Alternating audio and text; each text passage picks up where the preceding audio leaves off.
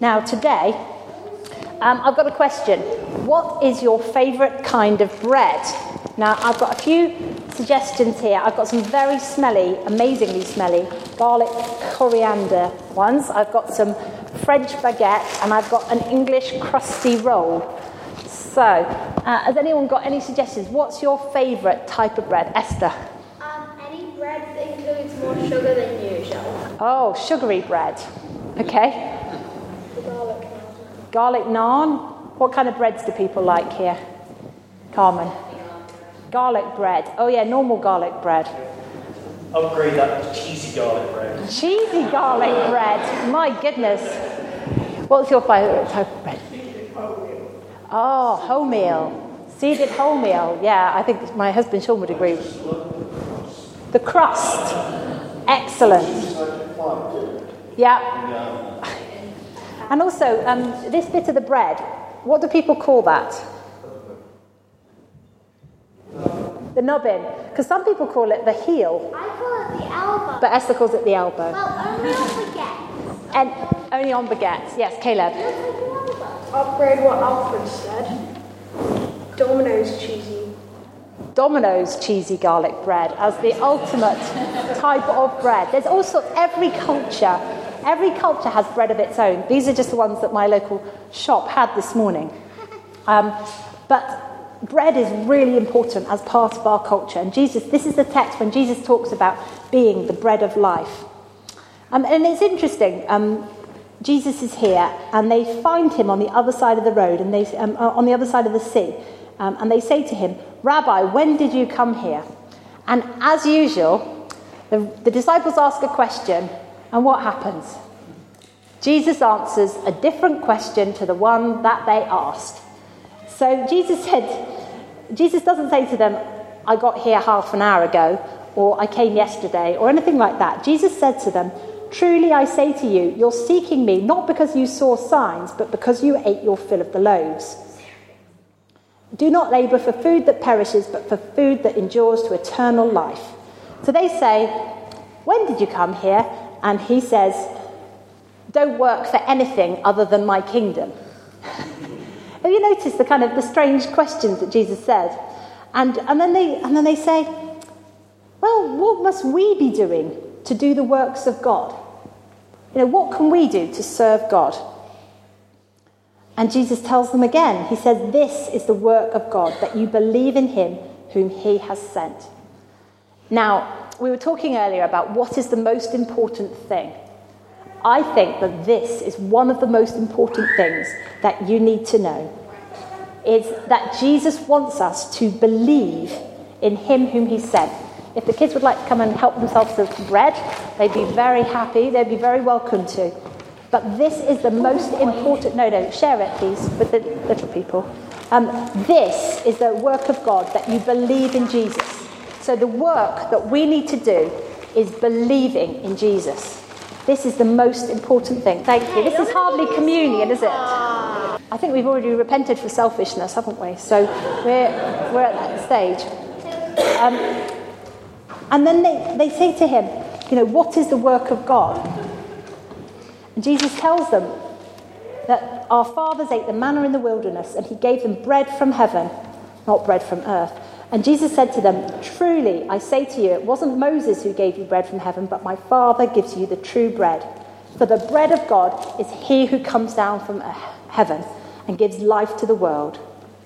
Jesus is saying he is the true bread of life. And they say, "Give us this bread always." They say, first of all, "What sign can you show us?" The disciples say to Jesus, "What sign can you show us?" And they've seen signs from Moses in the past. They've seen signs from other people, and they're saying to Jesus, "What sign can you show us?" Has anyone ever seen Moana? You've seen Moana. There's a line in Moana when the demigod is there, and he says, "You're looking for a god. You're looking at him, yo." And Jesus is literally in that position. What sign are you looking for? You're looking at him, yo. I am the sign. Jesus cannot get through to these disciples that he is who he says he is. They can't get through. What do you need to do? You need to believe in me. I wonder what points in our lives when we fail to recognise Jesus. That's got you thinking, hasn't it? Where in our lives do we fail to recognise Jesus? He's coming to us saying, look, I'm here. You're looking at him. And sometimes we can so busy ourselves with the things of the world and the things that are going on around us, we forget that Jesus is here and all he wants is for us to believe in him. What are the works? To believe in him. It's quite simple, but it's also quite hard, isn't it? And so the disciples kind of get it, don't they? And they say, give us this bread always. Anyone who comes to Jesus will have this bread.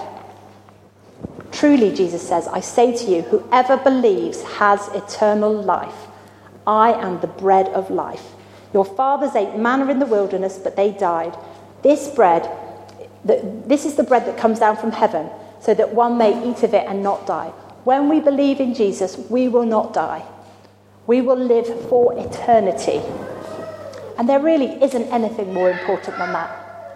I was preaching on the online service recently and told a story, and I might have told you before, about my grandmother.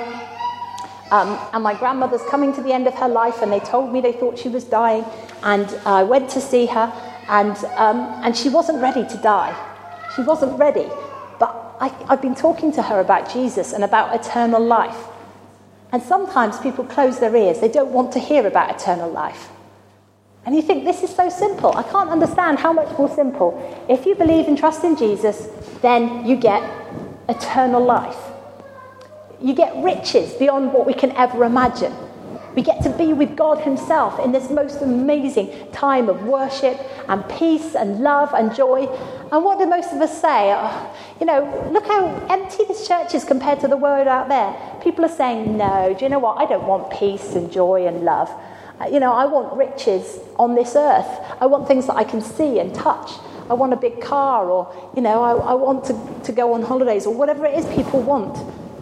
But they're missing out on the best thing ever, which is Jesus and eternal life. And that's what God wants for us. But the world around us is so blinkered, isn't it? And you think, I'm trying to offer you the best free gift ever. And you're going, yeah, but what's the catch? What's the catch? I don't think I believe what you're saying. But Jesus says, I am the bread of life, and he is all we need. So as we go into the Alpha season, we're looking to offer this bread to people and say, would you like some bread? Come, share the bread of life. We would like to give you a gift that will last into eternity, the most enduring thing that you can ever have. We can't make people come. The phrase is, you can take a horse to water, but you can't make it drink. We can invite people along to Alpha. We can show them everything that the gospel has in the Alpha course. We can pray for them. And ultimately, it's their decision, isn't it? It's ultimately every person's own decision. We can't make them believe what we believe, but we can pray for them. And we can keep offering, and keep offering, inviting people, because what we have is the best bread in the world. It's not sourdough. It's not cheesy garlic bread from Domino's. It's better than that. It's Jesus. Let's pray. Lord Jesus, I pray if there is anybody here who has never come to you before, never received your eternal life, I pray that they will know that they can accept you, that they can receive this free gift. They can take this bread of life. Lord Jesus, I pray for each one of us that we would focus on you as the main focus in our lives. And I thank you for all you've done for each one of us today. In Jesus' name. Amen.